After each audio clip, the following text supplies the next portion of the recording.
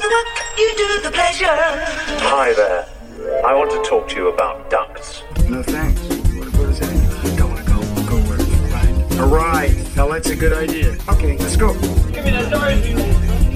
Oh, it's a Dorothy. Whack. Suppose you're thinking about a plate of shrimp. Suddenly somebody will say like plate or shrimp or plate of shrimp out of the blue. No explanation, no point looking for it. It's all part of cosmic unconsciousness. Warriors, come out and play. Don't even mention Christmas chicken. My parents would be real sorry not to get them cha-cha meal. I asked and I better get. She's gonna kill you, man. Fuck my drug counselor. Drug dealer. You got a product. What kind of fucking business man you? Because I don't make monkeys, I just trade them. Pee-wee, listen to reason. Come on. I'm listening to reason. Hello and welcome to the Cult Film Companion Podcast, the home of movies that are off, under, and ahead of the cinematic radar. My name is Chris, and I am your host. Joining me for this episode, I have a very special guest to talk about a movie from my childhood. Well, we're going to get into it. Before we do, I just want to remind everyone that the Cult Film Companion Podcast is now available on all major podcast platforms, Spotify, Apple, all those podcast platforms. Wherever you get your podcasts, we should be available. And if we're not, please let me know so we can get onto your podcast platform of choice. You can, of course, follow us on Twitter at Cult Film Comp so you don't miss any of the latest episodes and news. Please join our Facebook group, The Cult Film Companion. Follow me on Instagram, Cult Film Comp, and we are also a member of the Blind Knowledge Collective, www.blindknowledge.com, which is an incredible website full of podcasts and videocasts from around the world covering all sorts of topics that are entertaining and informative. And just a reminder that we are also a featured podcast on Newsly. Newsly is an audio app for iOS and Android. It picks up topics from the latest trending articles. You can follow topics as specific as you would like, from sports to science to Bitcoin to the Kardashians to movies. And it will pick up the latest articles and then read them to you in a natural human voice. For the first time in the history of the web, the entire internet becomes listenable. Stop scrolling, start listening. Try Newsly today for free, www.newsly.me, or from the link in the episode description. And please use our promo code CULTF1LM, Cult Film. Drop the I, pop in a 1, and get a month free premium subscription. So with all that out of the way, I would like to introduce my very special guest for this episode. He goes by the name Smash Trivia John. John, welcome to the Cult Film Companion Podcast. Hey, I'm doing pretty good. How are you doing tonight? I'm doing quite well, thank you, sir. Just for my audience, can you just tell us a little bit about you and your show so we can get a little taste of what's happening at Smash Trivia? So I'm both the trivia host and a podcast host. I do a podcast for my love of Hulk, where I review everything whether it's movies or TV shows about Hulk, and that's called Smash Trivia Presents the Gamma Analysis. I try to mix in there as well a bit of my other background of being a trivia host with trivia questions in there and just finding some fun trivia and Easter eggs from the different things that I watch, and I think it's a pretty fun time. You can find me on Twitter at Smash Trivia John, and my podcast is on most podcast platforms. I actually have also done an episode on the film that we are watching today. It's probably a much more in-depth episode into the film than what we're going to be probably talking about today.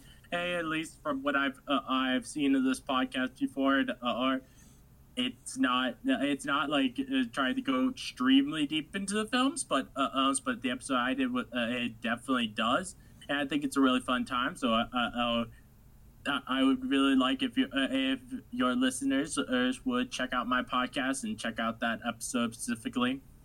Excellent. Absolutely, for sure. And you post trivia on Twitter daily, correct? Well, not.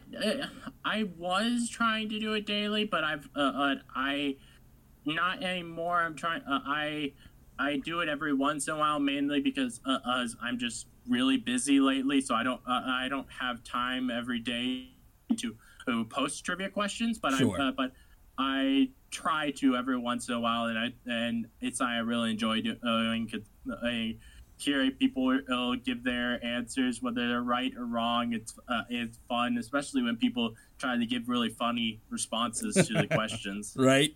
No, it absolutely is fun. So I'm going to include your Twitter handle in the episode description. Please follow Smash Trivia John on Twitter. It's a lot of fun.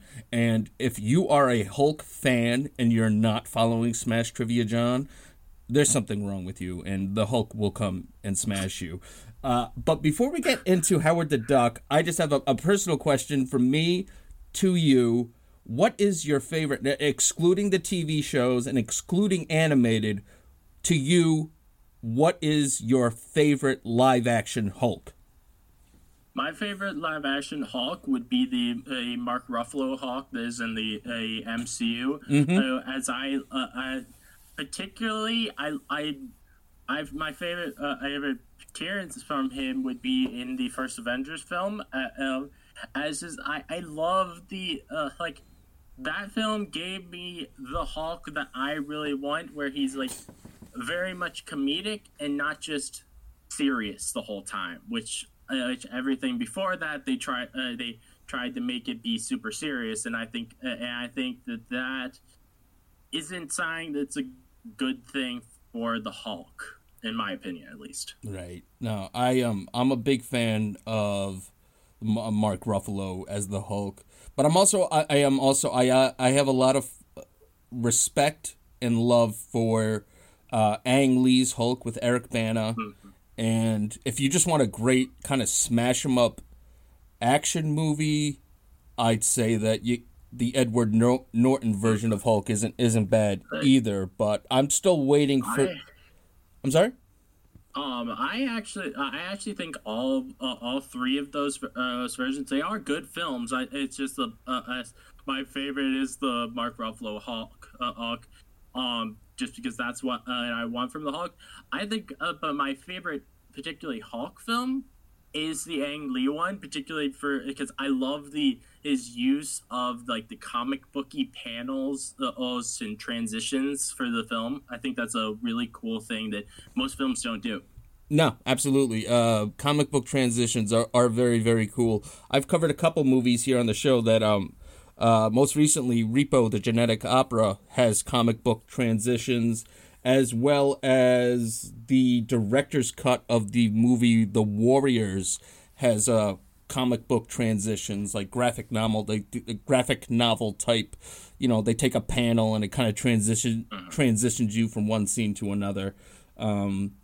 But also, I check those films out. Yeah, definitely. And I also kind of we'll get to Howard the Duck in a minute, listeners, I'm sure. But I just also want to say that I think that Thor Ragnarok has a great version of Hulk as well. That whole, it's kind of it's taken actually from a comic book series that I'm not all that familiar with, I believe, called Planet Hulk. And yes. It's a lot of fun. So I'm just looking forward to what they do with Hulk in the future, and of course, She-Hulk, the TV show that's coming out.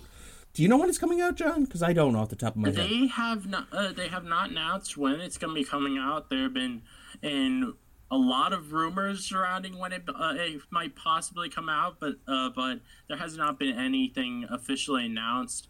I'm hoping that it comes out later this year. A sign that I've talked at length on my podcast about is I'm hoping that that by the time that She-Hulk comes out, that might actually be big enough as a podcast that I could become press and like either maybe like get the first episode early or like get invited to a premiere or like they have like I've seen with some of the different series they give out press goodie bags that are Right, like customized to the characters that are in the shows. That would be so cool to be able to get something like that from Marvel Studios. And so that's why I'm really hopeful of that I can get big enough for that. Well, I think that if you keep putting out the quality of content that you do, my friend, it could happen. And if anyone's listening out there that has any sort of way to help out John, please do it.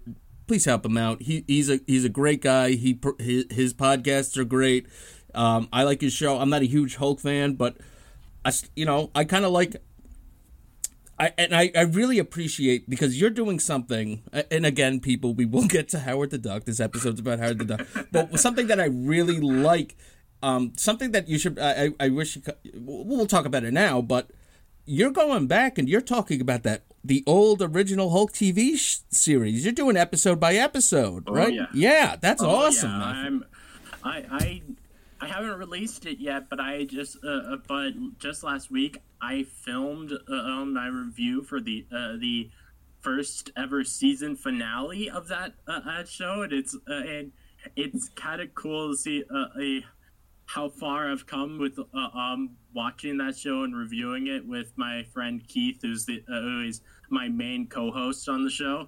Excellent. So that's lots of good stuff to come in, and I'm sure at some point, if you haven't already gotten to it, the Hulk made-for-TV movies that have there's one that features Thor, and there's one that features Daredevil. So I'm really excited for when I get to watching those. I've seen that they don't have they aren't very well reviewed, at least when I saw on IMDb. But I'm interested in seeing it because it is cool to me, the idea that so many years before we got the MCU, there was these team ups of heroes in live action I think that probably was the first time that there was ever any kind of team up between heroes in live action. I think so. Those were actually produced, and I just happen to know this because I've read a little bit about them. I've seen reviews of them. Those were actually meant to be what they call a backdoor pilot. Was what they were hoping was that things would pick up, and they were actually hoping to have a Thor live-action series and to have a Daredevil live-action series. On the one hand, I could see why they didn't happen, although I would have been interested to see what they did, because now that we've actually gotten a hell of a live-action Daredevil series, I'm kind of glad that it's happening now. So kudos to you for sludging through some of that Hulk series. But let's take a trip back to the 80s before the MCU. And at this point in time, the biggest superhero movie that had been out there was Superman and Superman 2 from Richard Donner. Previous to that, I mean, there has been some attempts. There was a live action Spider-Man TV show that I've seen a couple episodes from. There was a couple, I think they were made for TV movies about Captain America. But there was very, very little. I mean, not nowadays. There's dozens of superhero movies. They're constantly in development. Which brings us to all things. So it's kind of odd. I certainly don't see this. I don't see Howard the Duck as Marvel's reaction to Superman. The basis for Howard the Duck, for people that aren't familiar, it was a character. He had his own series. He had appeared in other series as well in Marvel Comics, and he was kind of like a especially in the comic book, he looks like a foul-mouthed, cigar-smoking Daffy Duck, and then all of a sudden, so the team that brought us Howard the Duck is, of course, executive producer George Lucas, director William Huyck, and producer Gloria Katz, who had all previously met and worked together on George Lucas's film American Graffiti. And it was during American Graffiti that George Lucas found the Howard the Duck comic book, and he shared it with them, and they thought, oh, this would be kind of interesting, and it got kind of put on the back burner, and then, talks started coming around, and the success of Superman, they were kind of starting to look for other comic book adaptations, and, George Lucas, having the track record that he did, got a deal to do Howard the Duck, and initially they wanted to do this as a cartoon. They wanted to do an animated movie, but Universal said, "No, we need a movie for the summer. You have a year, and there's no way you're doing an animated movie in a year." And so, we got Howard the Duck. Do you have any info that you want to share about the background before we actually get to the movie itself, about the development and anything? Well, I don't think it probably was like a response to this, but I think there's probably a little bit of correlation to between this film and there's a very similar, I think, kind of in tone and TV show that came out as well in '86, which was Alf. I think there's definitely a similarity between those. Would you say that's that? Have you ever seen Alf before? I have, and I never put two and two together, but I think you have a very valid thought. I think that does not surprise me in the least.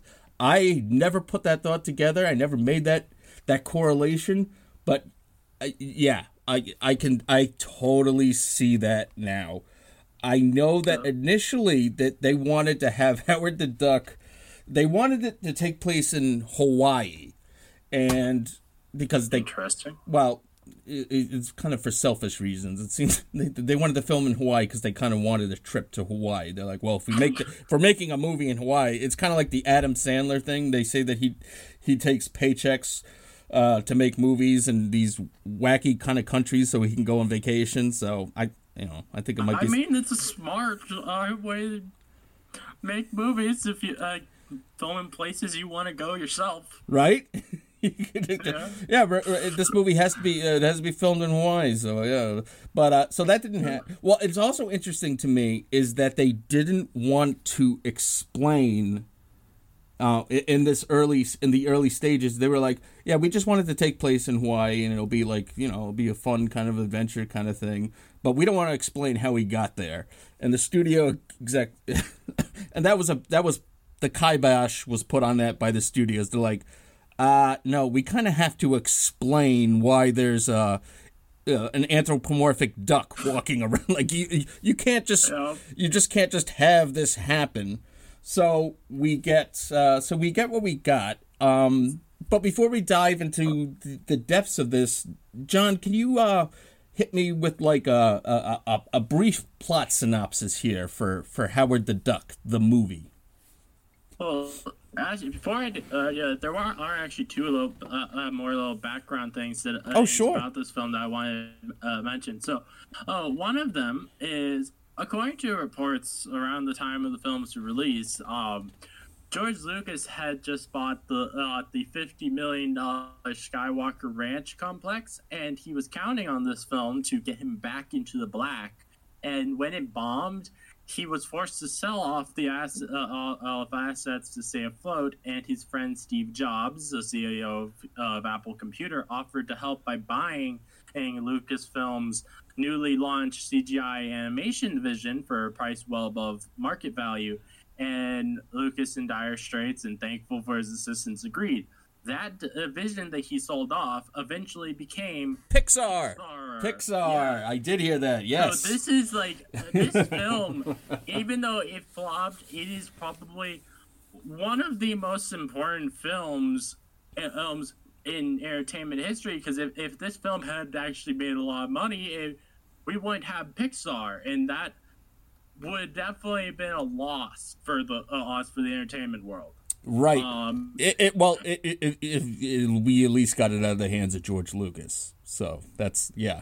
But yeah, no, I heard that same thing and I was like, really? Because I didn't even think Pixar was a thing back then. But yeah, apparently, I mean, it wasn't called, I don't think it was called Pixar at the time. But yes, the studio that we know today as Pixar that has brought us such wonderful, wonderful creative movies, yeah, we have Howard the Duck to thank, pretty much like John said. So that, yes, thank you for reminding. Yeah, thanks for bringing that.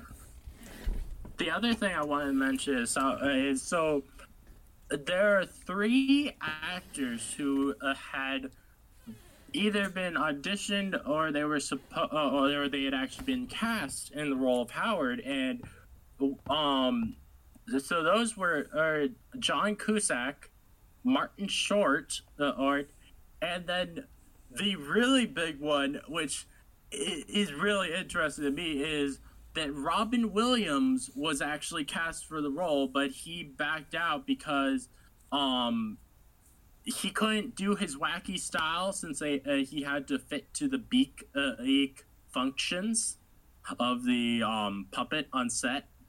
So which I think is just really interesting that there could be an alternate universe out there where Robin Williams played Howard the Duck. At the very least, what they should have done is hired him to do the voice of Howard the Duck. Oh, that's what they had tried to hire him for. But he left because so they didn't hire him till after they'd filmed the entire film, and so he could not do his wacky performances. Is because he had to fit within the duck movements that they had already set out. Oh, right. Because when you initially mentioned those names, I thought they were maybe trying to cast the role that eventually went to Tim Robbins. I thought maybe that was who you were referring to. Okay. No, it's for Howard the Duck. Wow.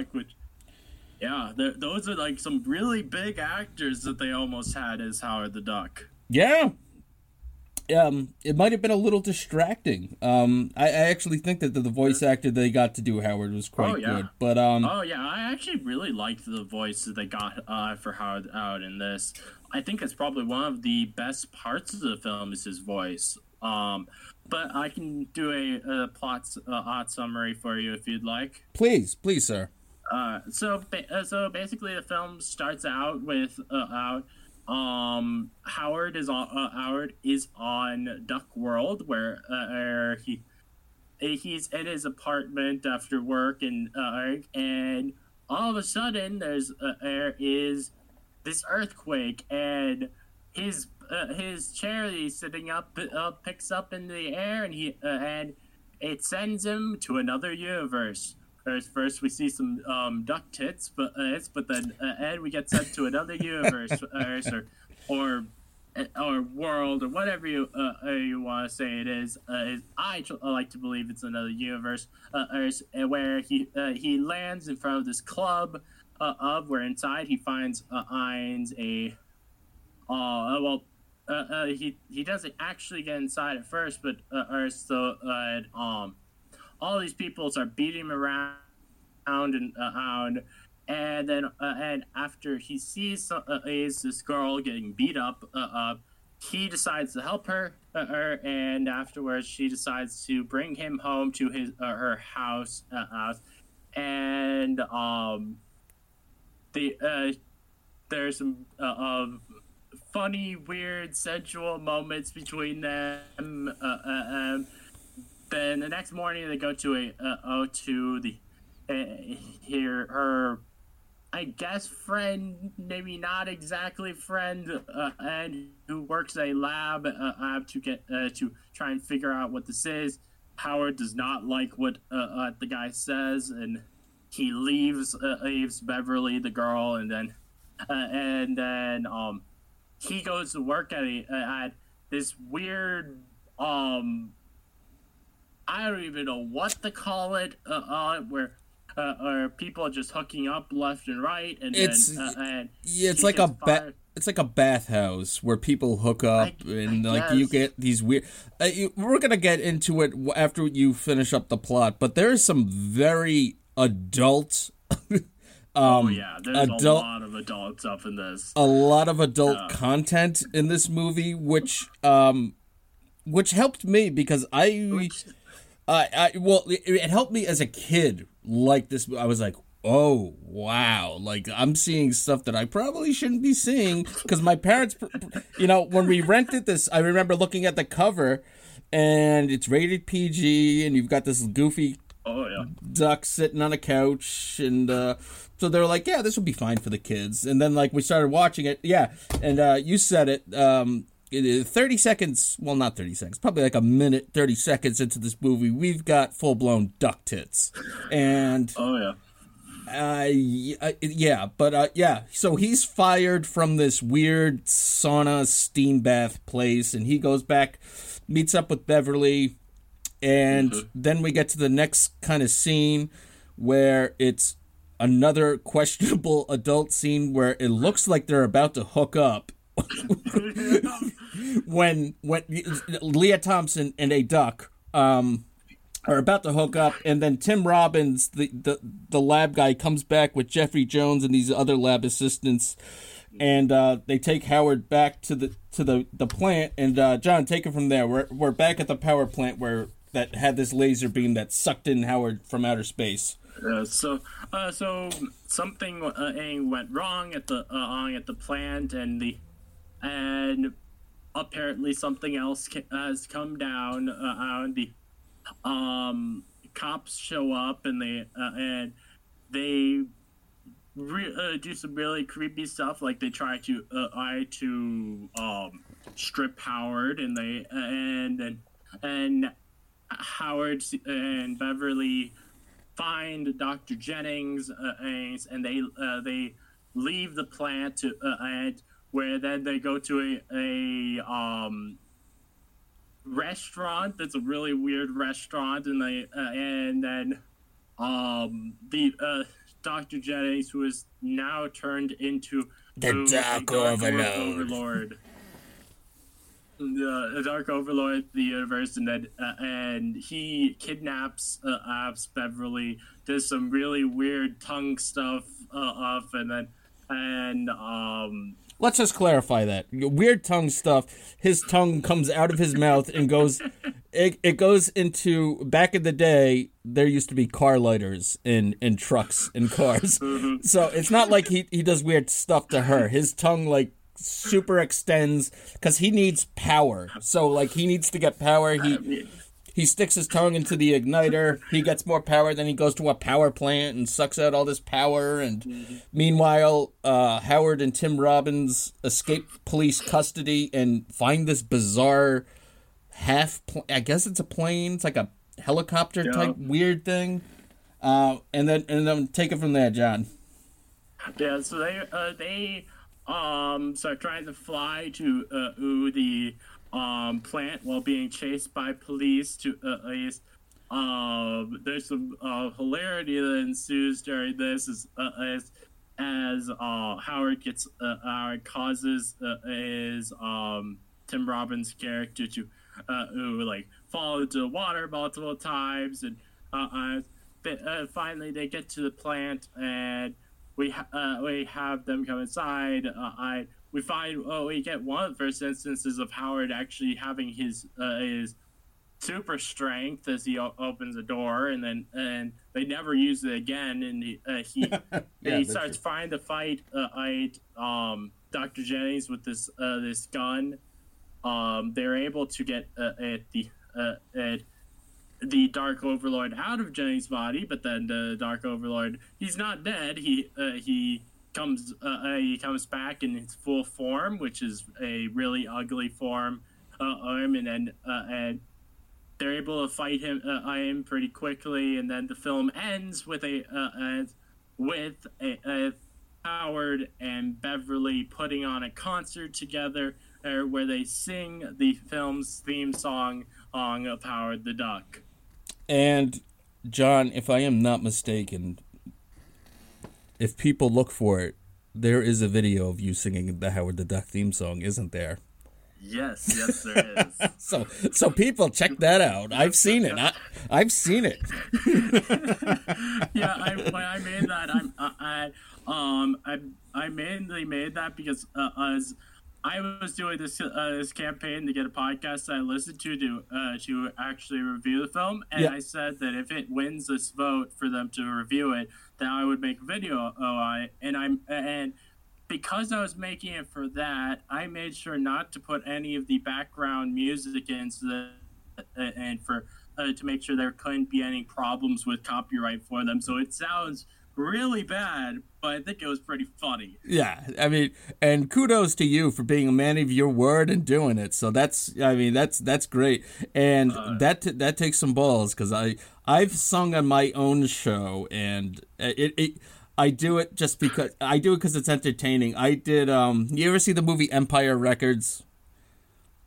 No, I don't think I have. Oh, okay. Anyway, there's a really the entire movie they're making fun of this terrible pop song, and for the end of our episode, I sang that terrible pop song. But I mean, you got to do it you got to give the audience what they want, and people want Smash Trivia, John, belting out Howard the Duck.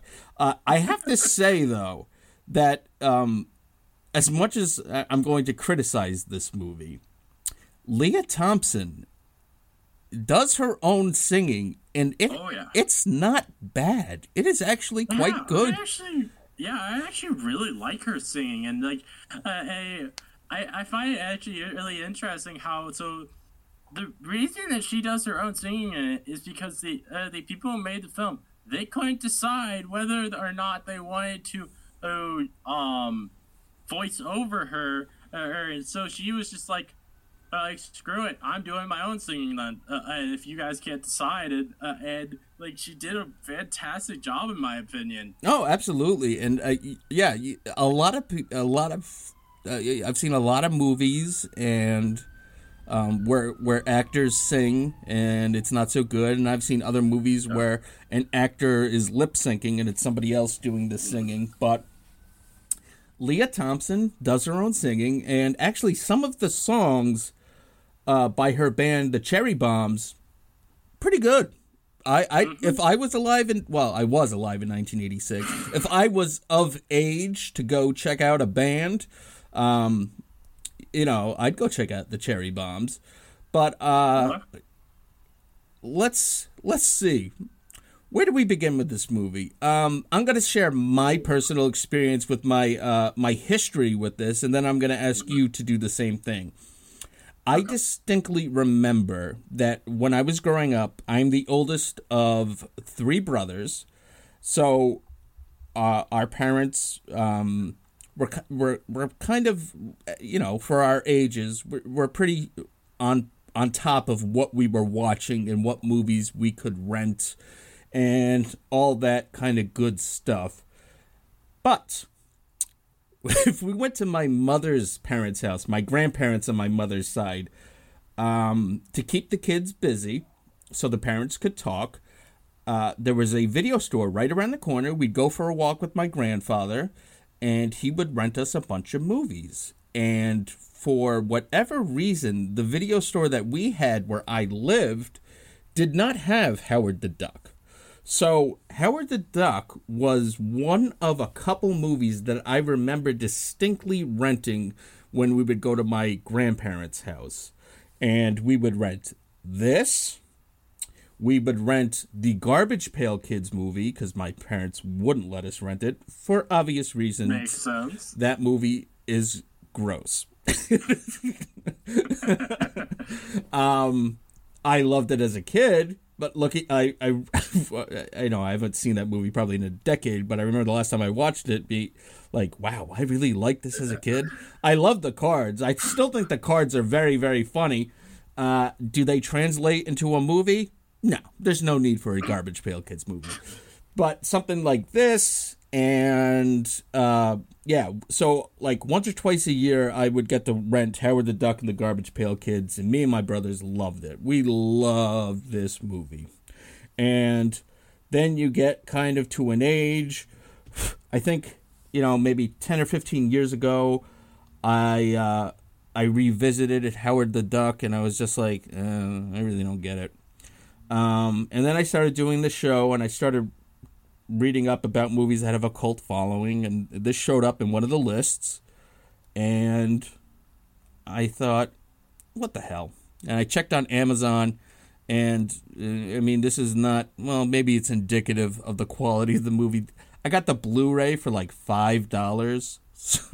And then I saw that you had reviewed it, and I think I posted a Howard the Duck GIF on Twitter, and you said something about a crossover. So here we are. That's my history with Howard the Duck, and I have to say that after revisiting it for this episode, I've come back around. It makes it, because for me, I've got a lot of nostalgic investment in this movie, just because I have great memories of me and my brothers watching this movie together, and it's actually there's enough, and I could see this.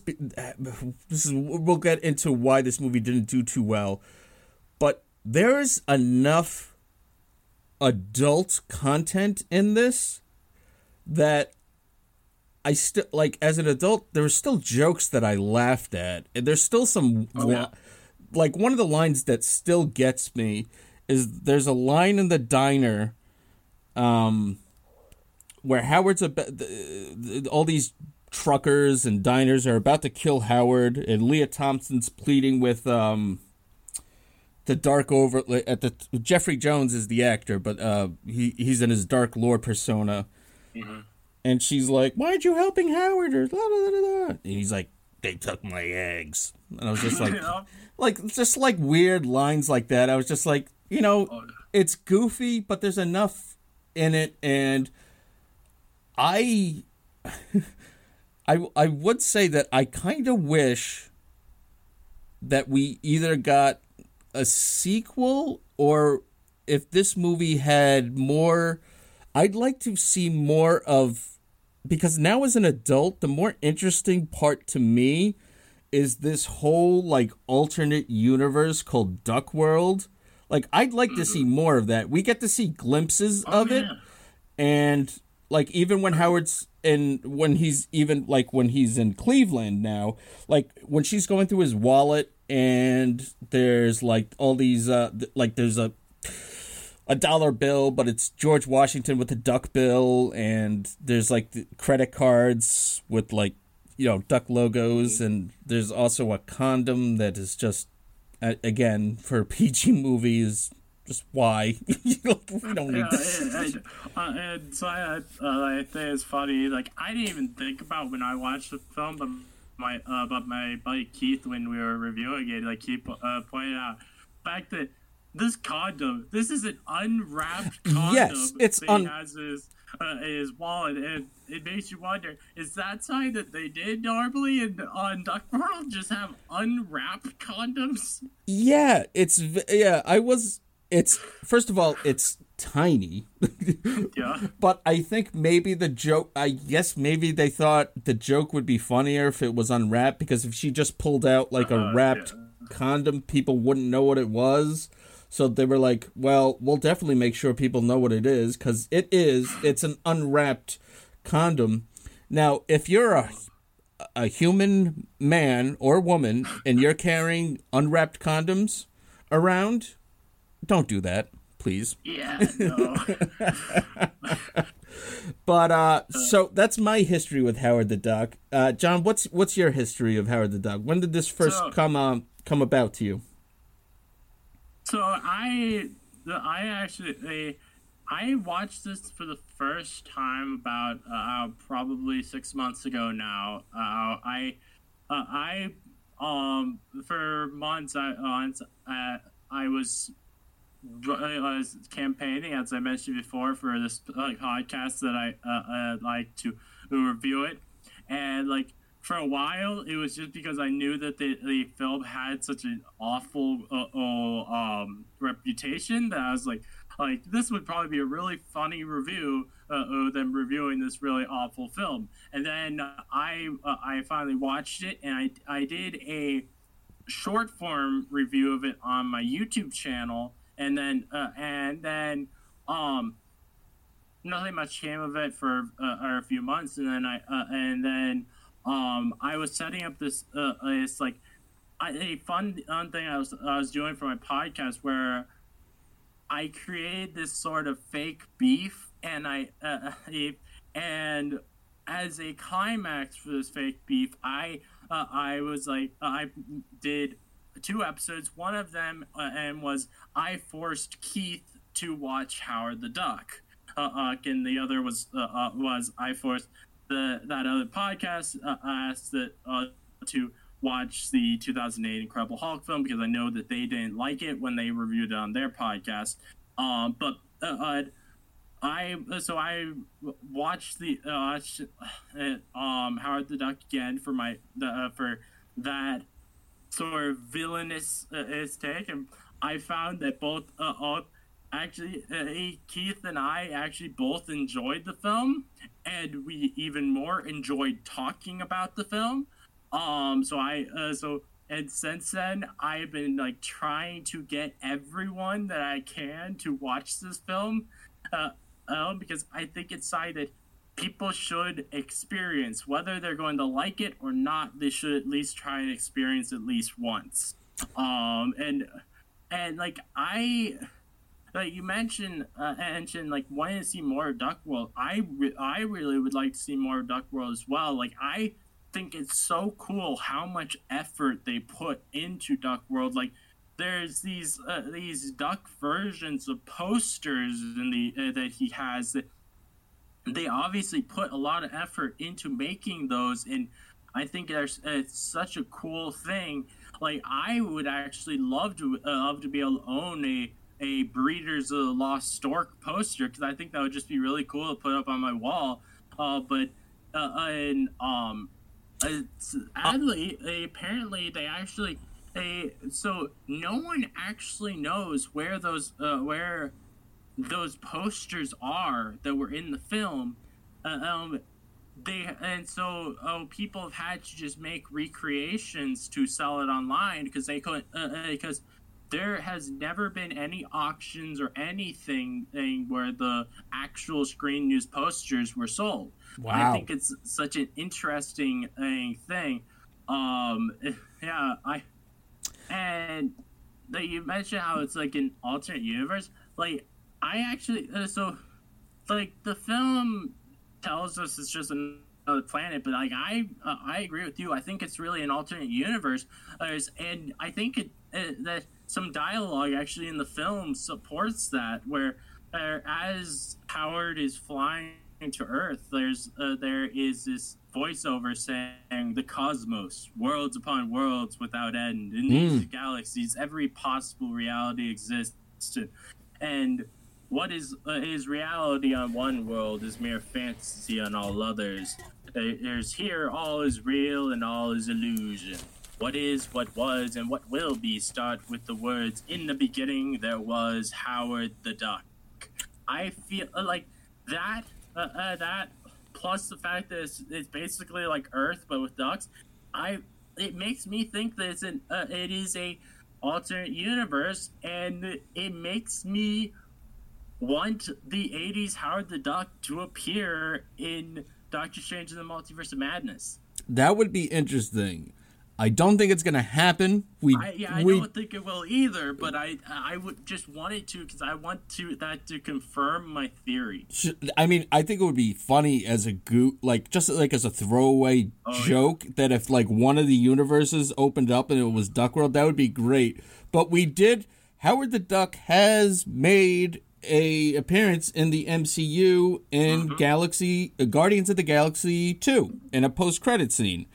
But he's computer generated. And he's voiced by Seth Green instead of of Chip Zwick, or however his name's pronounced, who voices him this. Right. So, so let's talk about this.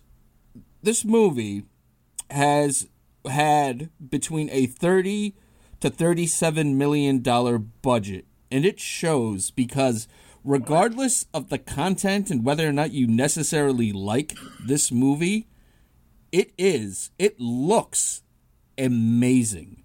The set. It really does. I think the only time in the film where it doesn't look amazing is the final battle. Because you can tell that the villain in the final battle is like a toy that they made bigger using computer effects. Right. Versus everything else in the film, it looks like it's real. Like when they're flying that plane. It seems absolutely insane to me that they would actually have flown a plane to make the film, but it looks like they did. Yeah. I mean, we have to say, like, the production design is awesome, especially, like, and you could just pause, like, the opening scenes with Howard in his apartment. Like you said, there's that Raiders of the Lost build. There are duck puns everywhere in this. Oh yeah. He's reading. He's reading a Play Duck Play Duck. Yes, there's Play Duck magazine where a topless duck is posing in some sexy negligee, if that's your thing. But I mean, and then we get obviously the scene where he's sucked through the wall, and there's just a topless woman duck sitting in a bathtub drinking wine and singing, and you get duck tits, and you gotta wonder you gotta wonder whose idea that was. I'm thinking it was George. I'm thinking George Lucas. That's what I'm thinking. Probably. That also was in that opening. Like, you have like these scenes of him like swapping through different channels of where there's different duck versions of shows, and like that in that scene has one of my favorite jokes in the film, where I thought it was actually really funny. So he goes on this medical drama, and so we see this female nurse or doctor. They didn't specify, but but she's like professing love to this doctor while he's hitting the chest of a patient, and then all of a sudden he says, he's dead." Yeah, I just thought that was hilarious. It's a duck soap opera. It's a duck soap opera. It's so crazy, but it's hilarious to me. We got a duck soap opera, then we get one of those 80s advertisements where the guy is saying, these prices are too high, so he's smashing things. He's like, this radio is too high, and he smashes it. Then we get a great commercial of two football player ducks, and one of them has jock itch. It's just, I mean, like I said, I kind of wish that we had more Duck World. But then we get Howard and I was going to say a duck out of water story. It's a fish. We got a fish out of water story where, Howard's got to adapt. And I mean, I think part of the problem with this movie, and this is my theory to why it didn't do so well, is that I'm not sure who the target audience for this movie was, because I mean, how would in the 80s? I mean, the popular comic book characters are very similar to the same ones that we have now. I mean, obviously, there's been newer characters introduced, but I mean, Marvel. We're not talking about a time before Marvel had Iron Man or Spider-Man or Captain America or the Avengers. Like, all these characters did exist. I'm just like, so we're gonna do Howard the Duck, and it's almost the only thing that I could kind of say that it's similar to, although these movies did much, much better, is kind of like when they announced Guardians of the Galaxy, because that was not a well-known comic book property. People are like, the what? But on the one hand, the Guardians of the Galaxy succeeded in being a very, very entertaining, very, very different type of comic book movie than we commonly associated with the MCU. As with Howard the Duck, it's kind of like, who is this? Like, it's much more seems like it was like a passion project, because the three creative people behind the scenes were like really excited about it, But yeah, it's funny thing like I've read that apparently the film was toned down actually a lot from what the comic is like, where the comic is like full blown R-rated like Deadpool. Yeah. And they toned this down so it could be for kids, but it's really not a film for kids at all. And so yeah, I understand like it being a weird audience, and like also you mentioned like the biggest thing you could compare it to is Guardians of the Galaxy. And like when I was doing my review with Keith actually mentioned something I found really interesting. He said he could easily see this being like a prototype for like a film that James Gunn would make. And I think that's a really interesting perspective, and I think that is definitely true. I honestly think it is a film before its time, where if it had been released with better jokes, better graphics,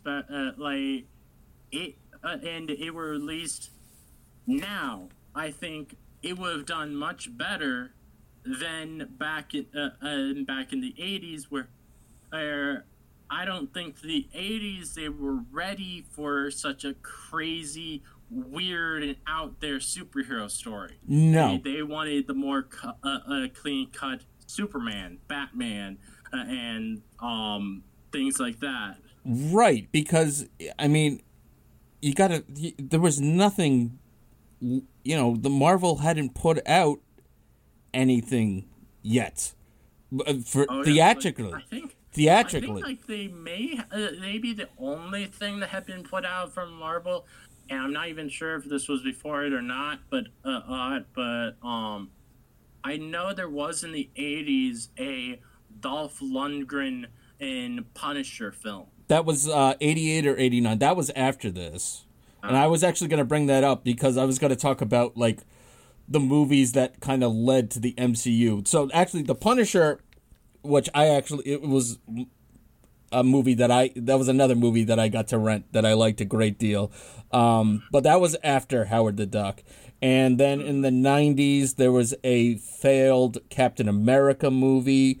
There was the very bootlegged Roger Corman Fantastic Four movie.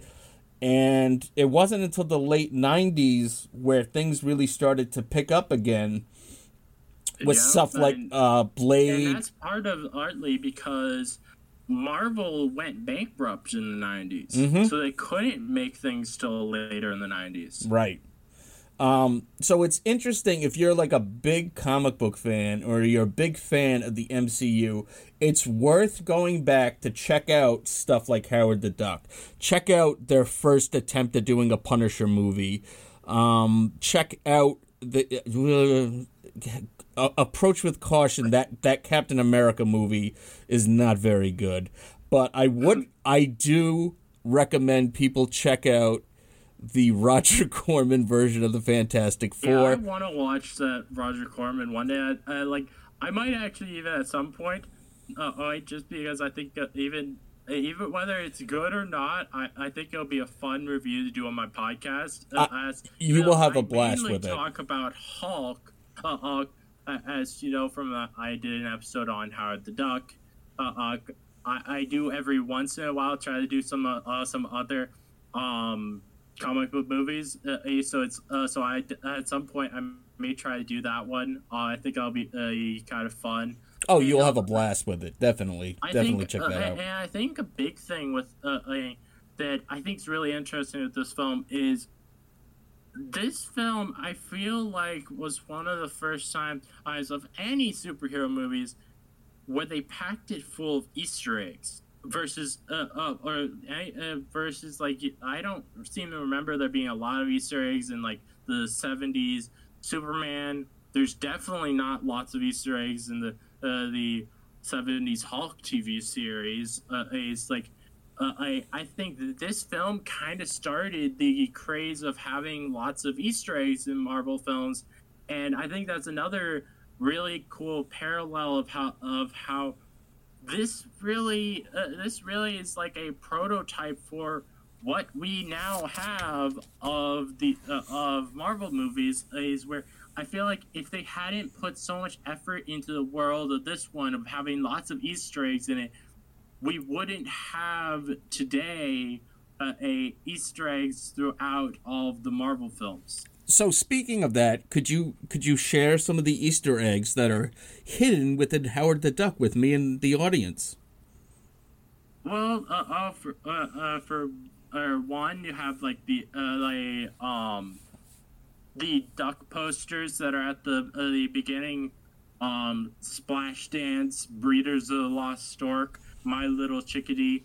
You also have like, as well at the beginning of the film, the first shot of the film, we see a two moons, which is a reference to Tatooine and Star Wars. Right. Yep. And there's also like at the end of the film, when they do that concert ending, they made Howard the Duck look like he's Barney McFly, which is really cool because he's singing opposite Leah Thompson, right? Yes, who was in that Back to the Future film. Yep.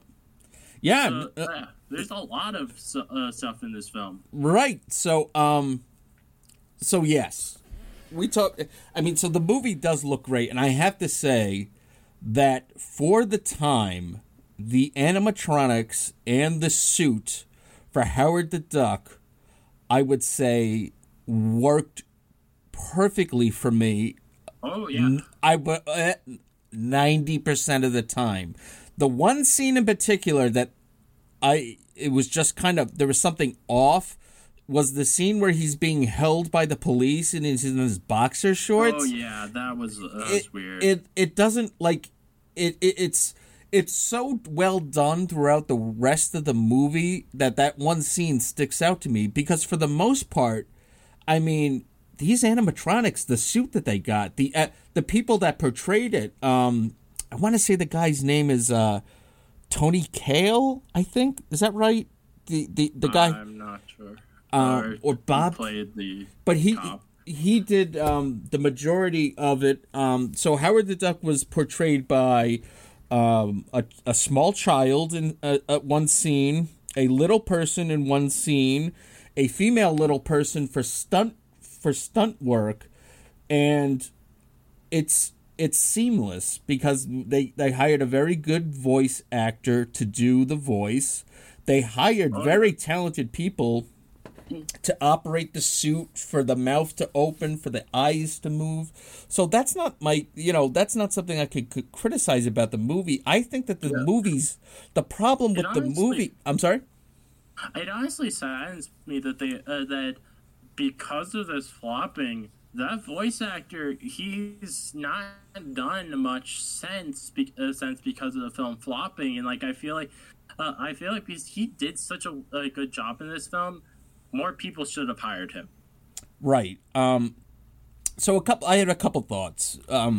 So I think the issue that this movie has is that the tone of the movie is too adult at times for children, but also far too childish to be for adults, and teenagers.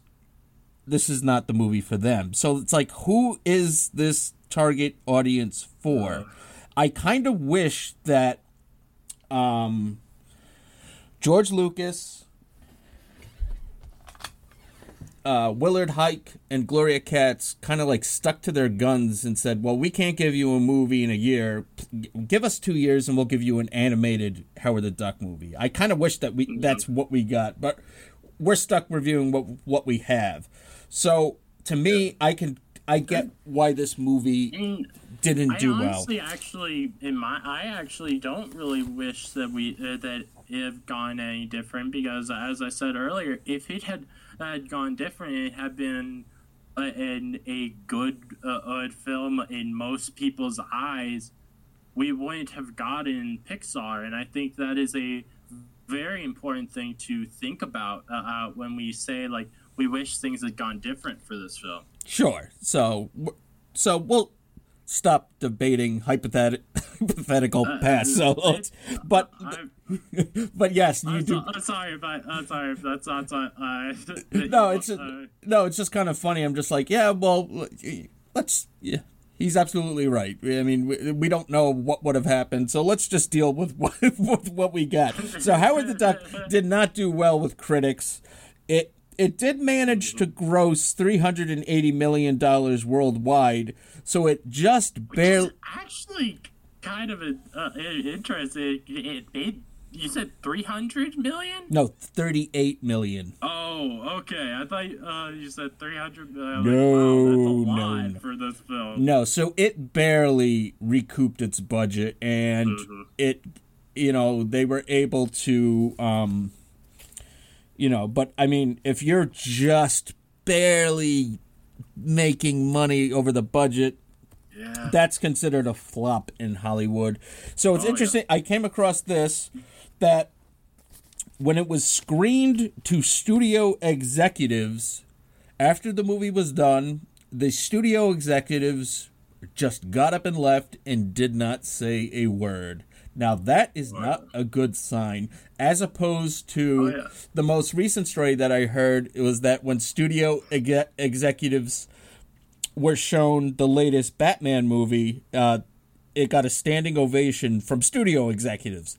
So, yeah, when your studio executive, they don't even say anything to you. They're like, it's almost like when a parent says to you, "I'm not mad, I'm just disappointed." It's kind of like, they didn't say anything like this movie. They didn't even say this movie sucks. They just said, "Well, you know what? I have nothing to say. I'm just going to leave." That's not a good sign.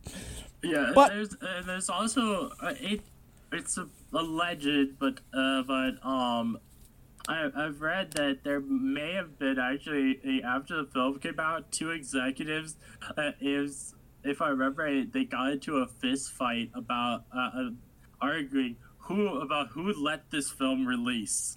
That would not surprise me. They're like, I think that's hilarious. It was over this film. It was all your fault. They're like, no, hell no, you're not putting this Howard the Duck nonsense on me. It was your fault. But it is said that when all the reviews came out and the movie bombed, that on the plus side, Gloria Katz and William Huyck, who are not only creative partners, but they were also life partners. So they finally got their Hawaiian vacation. They said, we're not going to listen to you.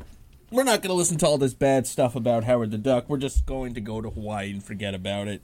But it's interesting. So, I mean, for the most part, like, everyone rebound. Well, unfortunately, like you said, other than the voice actor, it seemed that everybody else rebound. I mean, Tim Robbins was an unknown at the time. His career was fine. Leah Thompson, of course. I don't know if she's still acting, I believe. But she, I don't know if she's acting, but she's directing things now. Oh, so even better.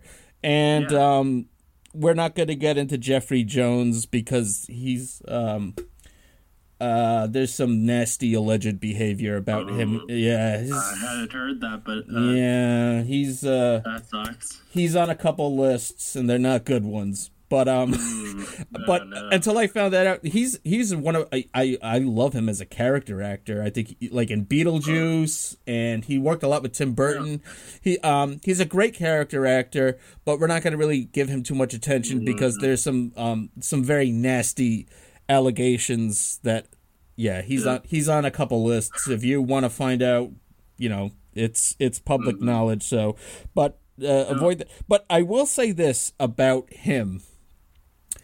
He does that voice, like that's his own voice. Like he altered his voice for the Dark Overlord voice, and it's creepy as hell. It like I know they said that there were kids, like someone had brought their kids onto the set one day because they wanted to see like Howard the Duck. It's cool, but they were doing a scene where he's talking in the Dark Overlord voice, and it freaked out the kids. And yeah, it's a freaky voice, and the makeup they put on him, he looks very sick and pale, and but I mean, I have to say that if you're in the right mood, that this is a perfectly fine movie. It's not a great movie. It's not going to win any Academy Awards. It's not going to win any awards. But I think this is a film that you want to watch with friends. Yes. And just have fun, whether you're laughing at the jokes or actually just laughing at how bad some things in the film are. And I think that is the best way to enjoy this film. Right. Watching it with friends. Right, and it definitely has earned its cult status, and I can see why, because oftentimes... Well, I'm going to ask you this question. I asked this on all my guests on the movie. What to you, when you think of a cult movie, if you had to give your own definition of just cult movies in general, what do you would you constitute a cult movie? Like, what would you say? I would say a movie that is not very popular, but there are a few fans who they're very passionate about it. So it's got a small but devoted following. Yes. Okay. Yeah. No, that's something that's also yeah. I could definitely get on board with that, and I think that it's. I mean, in the short of it, this movie is harmless. I mean, yes, like it's not something I would show to little kids because it's like I said, for the time, like the animatronics and just like the Howard character, he's very likable. He's very funny, and so I think every actor in this, though some people may argue that they're all crazy in this, but they all gave it their all, and you can tell that watching it. They all were like, they all worked really hard with this, and I think all the props should be given to them for how well they did with what they had. Right. There's no one's like winking at the camera, being like, I know this is going to be a shitty movie. Like Leah Thompson is great in this movie. She's the lead. She carries this movie. She's sexy as hell, and I mean, it isn't. I'm sorry. I mentioned in my episode, though this is a weird thing to say. Like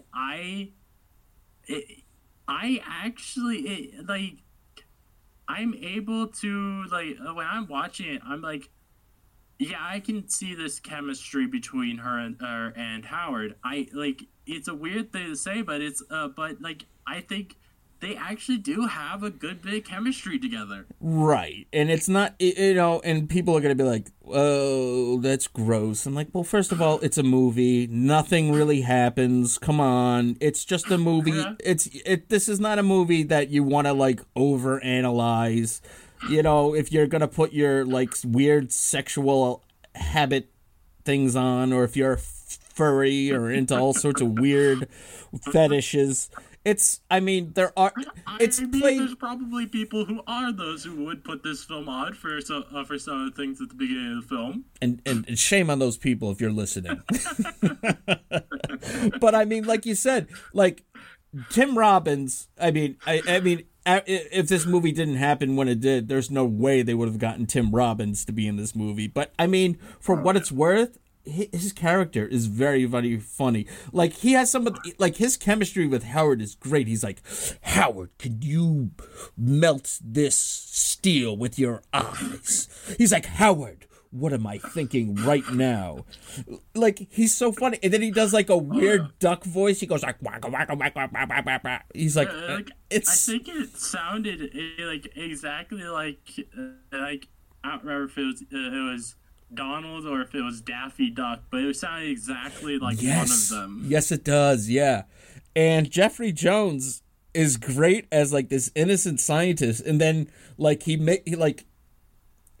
but when he's like a dark overlord, he's still got some very funny lines, but he is saying some of the most outlandish stuff, and it's so funny because, like, the way the characters in the movie react to him, like they roll their eyes and they're like, yeah, sure, Doc, like whatever you're talking about, till they realize that yes, there are dark overlords coming to us, and yeah, I have in the diner scene that when and Beverly is trying to get him to help out with Howard. Like, she says he's Howard's my favorite Duck, and it's so funny when the Dark Overlord says, "You barely know him." Yes, yeah. I mean, that's the thing. There are some really, really funny lines, and as we start to wrap up here, you brought up the diner scene, so I'm gonna ask you after I do mine.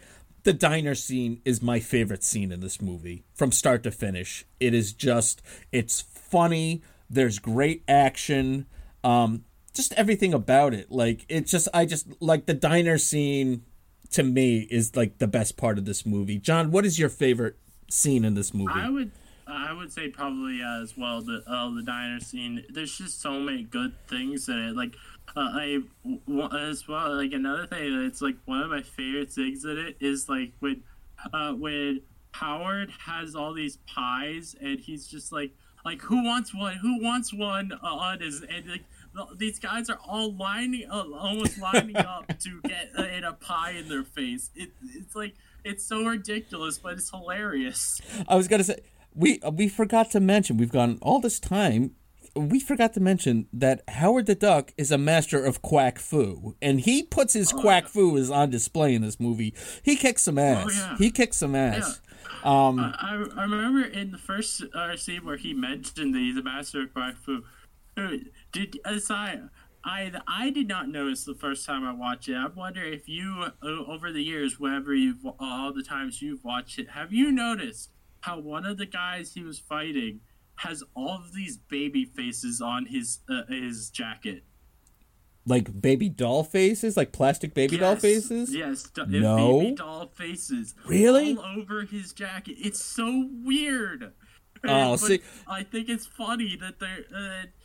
and I think like the character's name was like Babyface or something, and like it's just like sign where it's like, what? Okay. I might have to rewatch just to check I mean, that's the thing. Like, and this is another reason why I think this movie has developed a cult following. It's like, after you talk about it with friends, you kind of want to rewatch it with friends. Like, if you, like, I mean, we're talking over the internet, we're in totally different states, but like, I'd be like, John, you want to come over and watch Howard the Duck and just goof on it for the night? Like, that's fun. Like, we'd order a pizza and just, like, goof on Howard the Duck, right? Like, that's the kind of... I would love that. See, that's the kind of fun... I wish I had some friends near me who I could actually get to do something like that. I was gonna say, like, my co-host wanted no part of Howard the Duck. I was like, I'm doing a... He goes, that's fine. You're more than welcome to do Howard the Duck. I want no part of it. I'm like, all right. But I mean, it's not a movie for everyone. But if you like comic books, and if you're a fan of the MCU, it's fun to look back at the movies that came before the MCU. So, I mean, yeah, this movie's got a cult status for a reason, because I think the fact that a lot of people are coming back to rewatch it is because there was a lot of money invested in this, and they took this movie very, very seriously. So, I mean, if it was schlocky and they didn't have the budget and the costume looked stupid, like, I don't think people would still be talking about it. But the thing is, the action, the practical effects, the costume of Howard, just the glimpses of Duck World are worth it alone. Like, oh yeah. I mean, there's a lot of things to like about this movie. Howard is a very likable character, even when he's making fun of people, even when he's kind of being a dick or a prick. But like, I mean, and another guy, there's just a really funny scene with him in the unemployment. There's a scene where Howard the Duck goes to an unemployment office. I mean, how can you not love this movie? I mean, come on. And it's just, I don't know. It's just great. But, John, thank you so much for joining me to talk about Howard the Duck. Anything you'd like to say? So, I'm sorry that I don't know what happened there with the connection. Okay, I can hear you fine now. Can you hear me? Yeah, I can hear you fine. Great. All right. I was just going to ask you for your final thoughts here for Howard the Duck. Really, the only thoughts I have there was one last thing I wrote down this time when watching it. I thought was really cool that I hadn't noticed any other time that I'd watched. So the scene where Howard is playing some music in Beverly's bedroom on a electric piano keyboard, or I noticed this time when viewing that the tune that he's playing is a rough version of the Howard the Duck theme song. Oh yeah. I think that's really cool. But other than that, I don't really have any other final thoughts. Just thank you for having me on, man. No, before we wrap up, I do want to mention that, for all how silly and ridiculous some of this movie is, something like him having a musical background is part of the story. Like, he mentions that he used to have a band called Howard and the Heartbreakers, and, he had pursued a life of music before he finally gave in and got a desk job. So, like, for the musical climax, it's not like it comes out of nowhere. So, yeah, like most films, it does come out of nowhere, but this one, it is very much like it makes sense that the film ended with that. Right, yeah. So, I'm glad that, I find this movie to be a lot of fun. It's definitely not for everyone, but if you like the kind of goofy nature of some of the MCU movies, this movie... It's really not that far. Like you said, if this movie had been released, it's very 80s in the hairstyles and the clothing. Yeah, but I mainly mean like an updated version. Sure, of this film. If it were released today, I think there would be a lot more fans of it than there is. I know, it's very funny. They were talking. I saw an interview with Leah Thompson. She was talking that she was raiding thrift shops so she was dressing between a cross between Cyndi Lauper and Madonna, and she totally pulls off that look. So, yeah. Leah Thompson actually. So I don't remember if it was last year, or if it was the year before, but I think it might have been last year for the 35th anniversary of the film. She was doing an interview on and she mentioned how apparently she actually pitched to Marvel an updated Howard the Duck movie that's set in the MCU that she wanted to direct herself. No way. And Marvel apparently really liked her pitch, but they told her that they have different plans for Howard the Duck. Ooh. So we may be actually getting signed with Howard the Duck in the future.